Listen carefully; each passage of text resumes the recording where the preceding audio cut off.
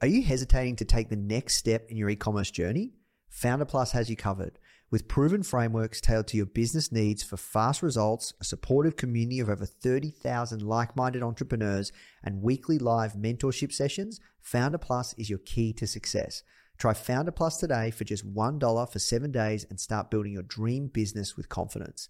You can visit founder.com/start $1 or click the link in the description to claim your trial. This is episode number 93 with Steve Case of the Founder Podcast. Discover exactly what it takes to become a successful entrepreneur and what's possible through entrepreneurship from the greatest minds in business today. Welcome to the Founder Podcast. Here's your host, Nathan Chan.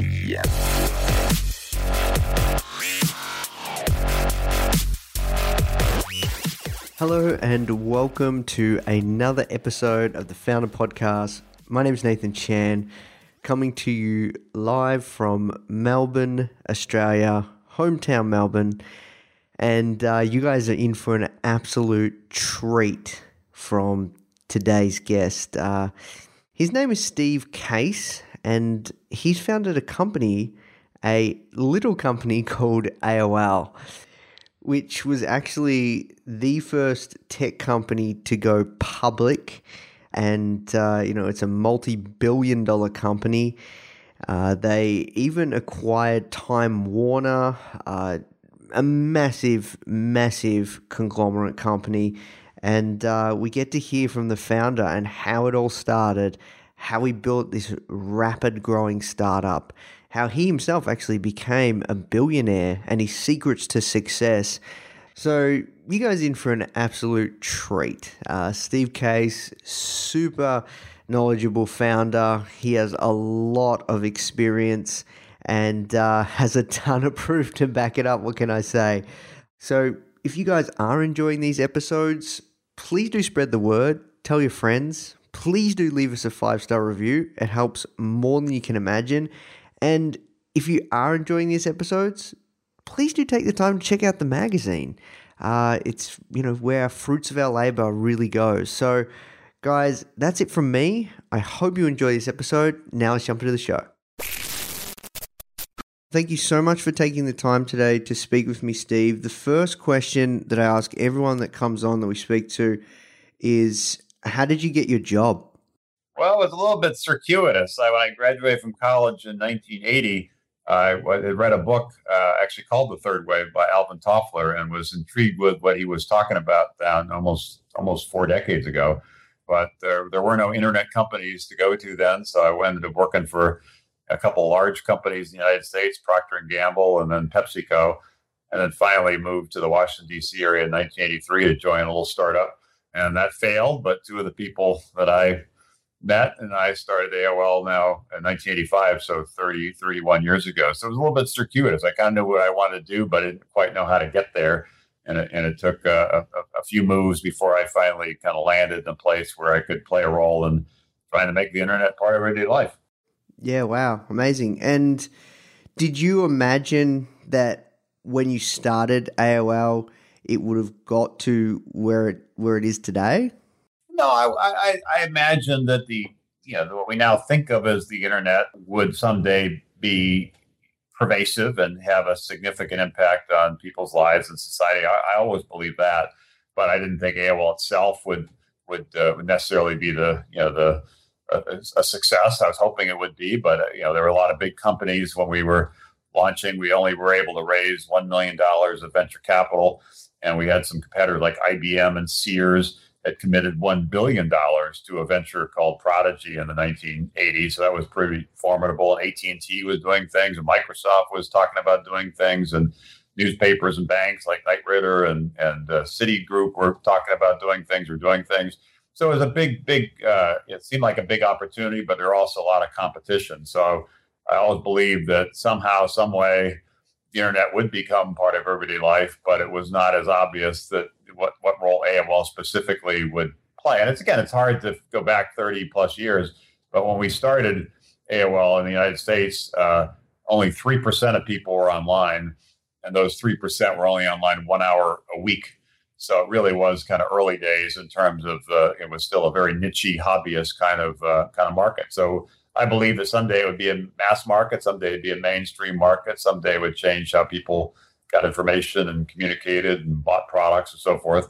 But it was less clear that our little AOL company would be one of the companies that really did help get the world online. I see. And I'm curious, with the success you've had as an entrepreneur, what makes you effective? Like, what sets you apart from others? I'm really curious because, you've achieved a lot of success. I think the word curious is probably part of it, what you used. I think I've always been curious about what's happening and paying attention to what's happening around the periphery and trying to kind of lean into the future and focus on what's happening next versus what's happened already, and try to look at, meet a lot of people and get exposed to a lot of different ideas and see some patterns emerge that, suggest sort of opportunities. But I think it starts with curiosity and just a interest in what's gonna happen next. Indeed, that's part of the reason I, finally decided to write a book after 57 years, which is, I concluded that this third wave of the internet was going to be different in a lot of different respects and could learn from some of the lessons of the past. But it was mostly a book that I could write that was more about the future. And so that was what made it interesting to me. So I've always been interested in what's going to happen next, and that curiosity and just desire to kind of be part of, unleashing revolutions across a lot of different sectors that can hopefully improve a lot of people's lives. And, that's just always been what's interesting to me. I see. And, back in the early days of starting AOL and growing it, like I know at one point in time, Bill Gates wanted to acquire you guys. I'm just really curious, what kind of hours did you work back in those early days? Can you give people an insight to what it takes to, take a company public and achieve what you've achieved? No, it was hard work, and we did work hard, particularly in those early days, and in the mid to late 1980s. I was in my late 20s. We had a small team, a couple dozen people, and we really were kind of all in. So it was sort of kind of a 7-day a week kind of obsession. And as it grew, we started going from dozens of people to hundreds of people to thousands of people, to eventually tens of thousands of people. At every stage, it created different, opportunities, but also different challenges. Every year or so, I'd have to kind of rethink my role and reposition my role. And certainly when we went public, that changed things. We went public in 1992. It was the first internet company to go public. So we had to educate the markets about what the internet was and why they should be investing in the internet. But that was it was a challenge to get people to believe, and initial interest in the company was pretty modest. But over time, people got it, and it really started to grow more rapidly. And that's where, some of the interest among potential acquirers, you mentioned Bill Gates or others as well, that were interested in acquiring the company. So it was a circuitous, adventure. It wasn't a straight line. There were a number of times where there really were kind of near-death experiences where we thought we weren't going to survive, but thankfully we kind of stuck with it, and we persevered and figured out some new angle, some new direction, some new twist, and eventually we're able to kind of continue to move forward. I see. I'm really curious around, how you mentioned the growth of the company and, how you eventually got to 10,000 plus staff. But for a lot of our audience in the early days, their team would be growing from just a solo, either solo or an early stage startup team to, getting into the 5 plus, 10 plus, 20 plus, 30 plus. What are some key things that, startups can take away from your lessons on scale and just leadership and structure on managing people? Because that's a really critical part when you're growing your company, to not stuff that up, right? No, it's very hard, and usually it's kind of 2 steps forward, 1 step back. I don't think anybody gets it perfectly right. You just kind of have to keep adjusting and trying to kind of understand what the next challenge is. I think it was always helpful to me in those early days to try to imagine how things might look at, down the road, even a year down the road, and try to position now for that future that was, imminent, and not just always be kind of behind the eight ball trying to play catch up. So particularly as we were starting to, accelerate our growth, it was kind of, trying to understand what kind of organizational structure we might need in a year or two, and put that in place before we need it instead of after we need it, and recognize that, entrepreneurship obviously is a team sport. So it's not just about, the CEO or the founder or the founders. It's a broader mix of people, and you've got to strike the right balance between having a team that does work well together, while also having disparate and diverse perspectives. And the extent you just focus on people that you like to work with, chances are that's not going to give you the different perspectives that you need. At the same time, the other side, if you just focus on different skill sets and don't focus on how to mold that together as a team, that's going to be a problem as well. So it's a tricky balance in terms of getting in front of the curve, in terms of putting the team in place to manage where you're going, not just where you are, or certainly not where you've been, and also balance the benefits of a team that culturally is aligned, while also infusing your team with some unique and diverse perspectives. I see. Let's talk about your new book, The Third Wave. What can people expect from reading it? I think it's a mix of things. It's my kind of view of where things are going from a technology standpoint, particularly an internet standpoint, and how that's going to change society and also kind of disrupt some big industries. So there's that aspect to it. But I also think I've tried to provide a little bit of a roadmap, a little bit of a playbook for entrepreneurs who want to be part of that third wave, and give them a framework to think about it. I mentioned when I was coming out of college in 1980, I read a book also called The Third Wave by a futurist, Alvin Toffler, and that was really inspired me to be on the path I've been on for the last 4 decades, and gave me a sense of where things were going, and led me to want to be part of making the internet part of everyday life. And so I'm hopeful that other people will, might be reading my book and find a similar inspiration, and it's kind of a similar kind of roadmap or playbook to help navigate that future. There's 3 P's in particular that I talk about. I think are going to be really important in the next 10, 15, 20 years. One is partnership, the second is policy, and the third is perseverance. And those were 3 P's that were very important in the early days of the internet, what I call the first wave of the internet, just building the internet, building the on-ramps to the internet. But has been less important in the last 10, 15 years in the second wave, which has been building apps and services on top of the internet. But those 3 P's are going to become important again in the third wave. I think in the case of partnership, I don't think it's going to be just about the software. It's not just about the app. It's how do you integrate technology, integrate the internet in seamless ways, and it's going to require partnerships with organizations in those sectors. I don't think you can go alone. You need to go together. I think policy will become more important because many of these sectors, whether it be healthcare or food or education or transportation or energy or financial services, are regulated, and they're going to continue to be regulated. So understanding that aspect is going to be important. And the final P is perseverance, which is, as I learned with AOL in that first wave, sometimes revolutions happen in more evolutionary ways, and you got to stick with it. You've got to persevere, and if you really believe in your idea, you gotta keep fighting. And in our case with AOL, we were kind of, for a lot of people, we kind of sprung onto the scene in the mid 1990s, but we'd really been at it for more than a decade before we finally broke through. So I used to joke that we were kind of a 10-year in the making overnight sensation. I think that dynamic will be more common in this third wave.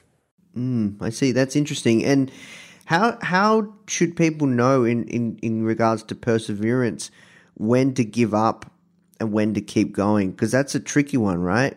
No, it's very tricky. I think it really comes down to your conviction about the idea itself. It's sort of, everybody when they start any kind of business has a point of view, a perspective, a hypothesis.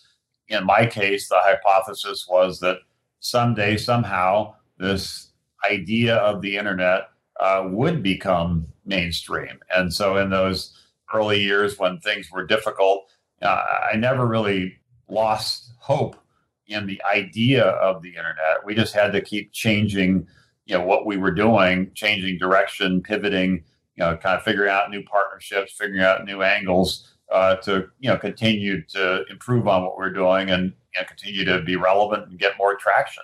So I think it starts with that idea, and some ideas people think of are interesting ideas turn out not to be so interesting, and that they're just not a market acceptance of them. In that case, it is better to call it a day and close up and figure out something else to do. But if you still believe in the idea and you still believe there's a strategy to help take that idea and give it life and give it scale, and you have an understanding of sort of the competitive dynamics, and you think it is possible to break through, then I think that argues for perseverance. So it's for me, it starts with the idea and continually questioning or re-questioning whether that is something that does make sense. But if it does make sense, then keep your focus on your team. Keep your focus on the right priorities. Keep your focus on the broader competitive landscape. Keep your focus on what partnerships might accelerate your growth. I think that's where it makes sense to stay the course, but keep tweaking what you're doing. Keep adjusting what you're doing to reflect what the market's telling you. I see. So I'm curious. You mentioned that back in the early days when you guys started AOL, you didn't receive much venture funding compared to some of your competitors. What was your competitive advantage against some of these other companies? It was a mix of things, but it started with a strategy that really was based on partnerships. So most of our competitors were launching essentially what was then called online services or interactive services on their own, with their own kind of brand names. And we decided, and again, this is 30 plus years ago, to partner with the personal computer manufacturers, the PC manufacturers, and create custom online services for each of them, sort of private label, white label services. So we partner with Commodore and Tandy and Apple and IBM to create custom services. That was part of it. The second part of it was our focus was always on community. Some of our competitors focused on content, others focused on commerce.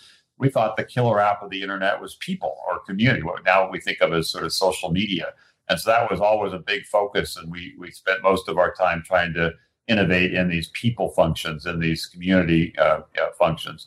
And the third is we had a real keen eye towards trying to make these services really easy to use and useful and fun and affordable. We always had sort of a mainstream mass market kind of orientation to it. So that really guided a lot of our thinking. And most of the competitors at the time, the services were kind of complicated to use. They were expensive to use. So it was a mix of the partnership strategy around private label services, a keen focus on the people functions, the community functions, the social functions, and also really a strong focus on ease of use, really trying to make these services something that everybody could use, not just kind of computer hobbyists could use. I see. That's interesting. And when it came to partnerships, what advice would you give to our audience around creating great partnerships, looking for potential partners? Any insights around that?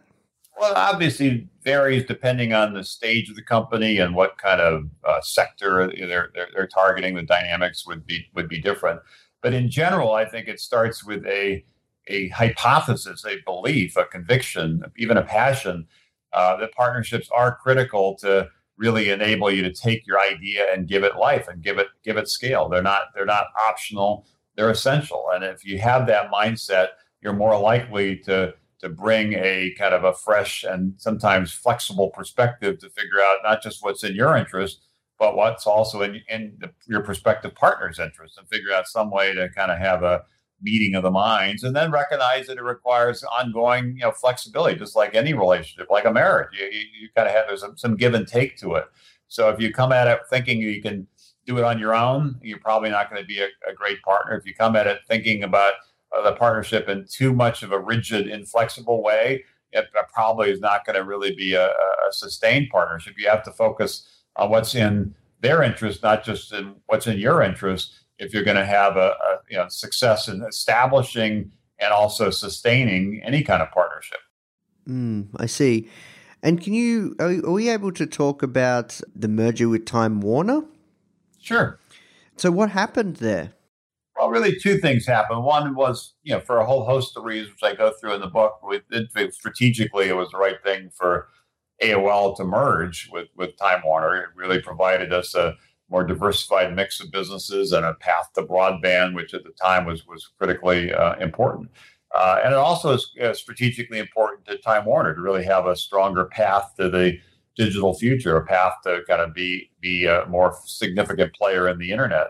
But what the lesson I learned from that was that vision without execution is hallucination. The idea of the merger made sense to AOL, made sense to Time Warner, but the execution of that idea was flawed. And ultimately, we didn't have the right people focused on the right priorities, working together in the right kind of way. And as a result, what could have been a transformative merger ended up struggling, and it ultimately had to get being unwound in terms of kind of a breakup of the company. So the key lesson there, which I have a whole chapter on in the book, is that it does come down to execution, and execution's about people. And that's true whether it's a large company like AOL Time Warner, which at its peak I think had 90,000 employees, or whether you're a smaller company with 9 employees. Ultimately, it comes down to execution and comes down to people. And if you have the right dynamics there, you have the right people working together in the right ways, focused on the right priorities, establishing the right partnerships, bringing to bear the right level of passion, persevering, then anything is possible. If you don't have those dynamics working for you, arguably nothing is possible. I see. When you're structuring teams, especially in the early days, what did you look for in a person, someone to hire? Did you look for skills or attitude, or what were you specifically looking for to structure those teams? Varied based on the stages. I think over the 15 years or so I was part of AOL, we probably had 4, maybe even 5, chief financial officers, because at each stage of the company, a little bit different skill set, a little bit different mindset was necessary. So it kind of depended on the stage of the company. The skill set is important. The understanding, that particular area, whether it be finance or marketing or sales or customer service or engineering or whatever it might be, having competency in that area, having skill in that area, having track record in that area, was important. But that wasn't enough. That was sort of necessary, but not sufficient. And so figuring out the broader skill set in terms of how people really would work together as a team, both internally within the company and externally with partners, was important as well. So it was a mix of kind of skills, competency, if you will, but also a heavy focus on culture and teamwork. With your venture capital firm, Revolution LLC, you do a lot of investing. What kind of companies are you looking to invest in? Because you seem to me like you're quite a futurist. So you're looking ahead quite many years. So what kind of companies are you looking for? It's a mix. We have 2 groups at Revolution. One's called Revolution Ventures, which is focused on investing in earlier stage startups. And the other called Revolution Growth, which is investing in later stage, what we call speed ups. And so what we're looking for in terms of the kind of companies, the kind of sectors are a little bit different in each of those. In the case of the venture side, where it is still more of a raw idea, but it's something that we really think has the potential to have impact. And the later stage, growth side, it's already a real business. It's already got some traction, but we have to convince ourselves that it really has the opportunity to be 10, 20, 30 times larger. So in terms of the way we think about it, that's the core dynamic. In terms of sectors, it's fairly broad. We obviously, given our history, invest in a lot of internet-related businesses and a lot of technology-related businesses in sectors like healthcare and education and things like that. But we've also, over the last decade, invested in new transportation ideas, like a first car-sharing company, Zipcar, we invested in 12, 13 years ago.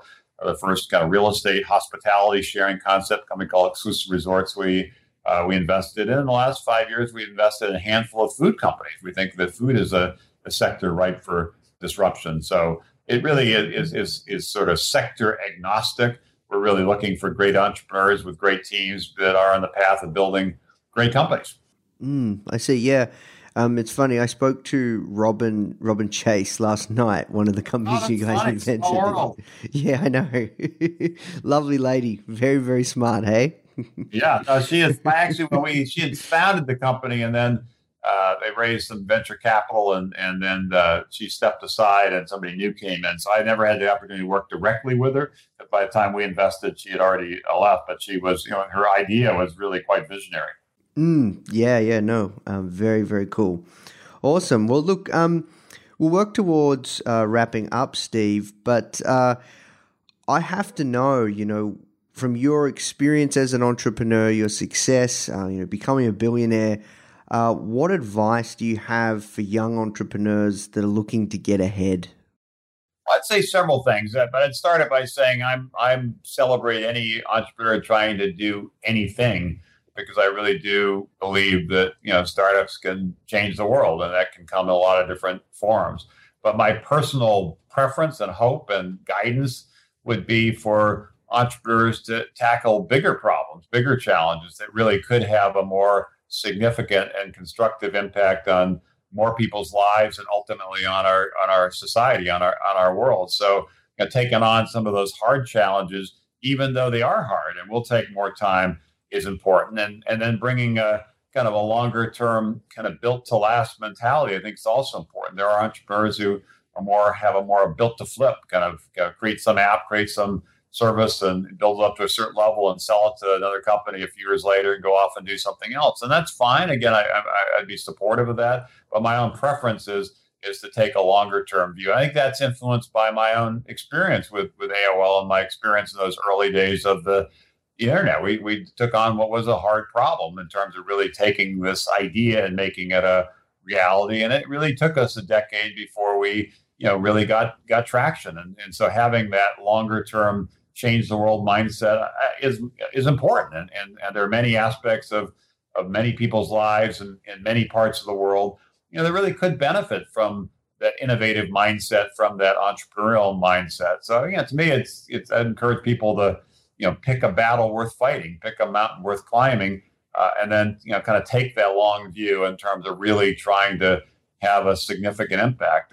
But recognize that it will require perseverance. It will increasingly require partnerships. It will increasingly require engaging on the policy side of things. And that's just the nature of the beast if you're really going to try to have that significant impact. And the final point was just to recognize and remember that often revolutions happen in more evolutionary ways, which is why that particularly perseverance is so important. So I'm happy to champion any entrepreneur trying to do anything, but I'd rather have people take on difficult problems. How do we improve the health of our communities? How do we improve the learning of our kids? How do we improve the food system so everybody eats healthier? How do we improve the way energy works? How do we improve transportation with smart cities and smart grids? These are big problems, which also create big opportunities for the entrepreneurs willing to take that longer term, change the world, built to last mindset. I have to ask, these really, really big problems, do you think they can be solved anywhere in the world, or do you think predominantly these companies have to be started out of Silicon Valley, kind of like the Airbnbs, the Ubers, and all these unicorn startups? No, I definitely think they can start anywhere. And I think one of the chapters in the book is devoted to what I call the rise of the rest. And we're seeing innovation and entrepreneurship both regionalize and globalize. And within the United States, there's a lot of interest, not just in what's happening in Silicon Valley or New York or Boston, but what's happening in dozens of other cities all across the country. And similarly, we're seeing great companies tackling great challenges, all across the world, and obviously in Asia and in Europe, and even now recently in Africa. There's a great culture around entrepreneurship that's forming there.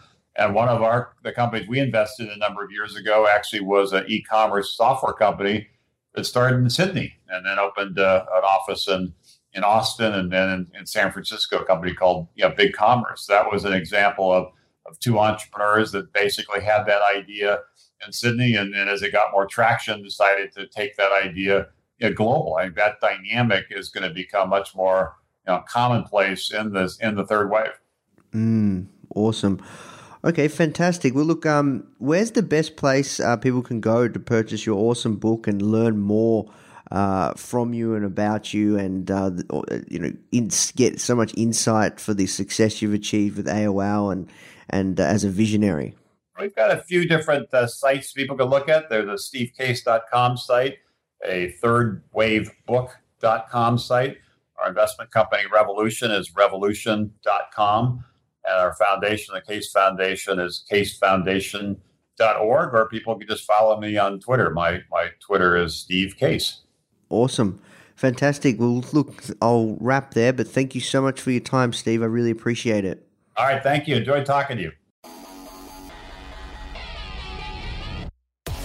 The Founder Podcast has come to a close, but it's not time to sleep. It's time to hustle. Download the Richard Branson issue of Founder Magazine for free right now by visiting foundermag.com/Branson.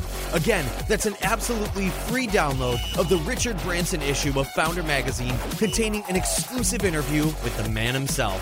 It's only available at foundermag.com/Branson. So download it now, and we'll see you next time on the Founder Podcast.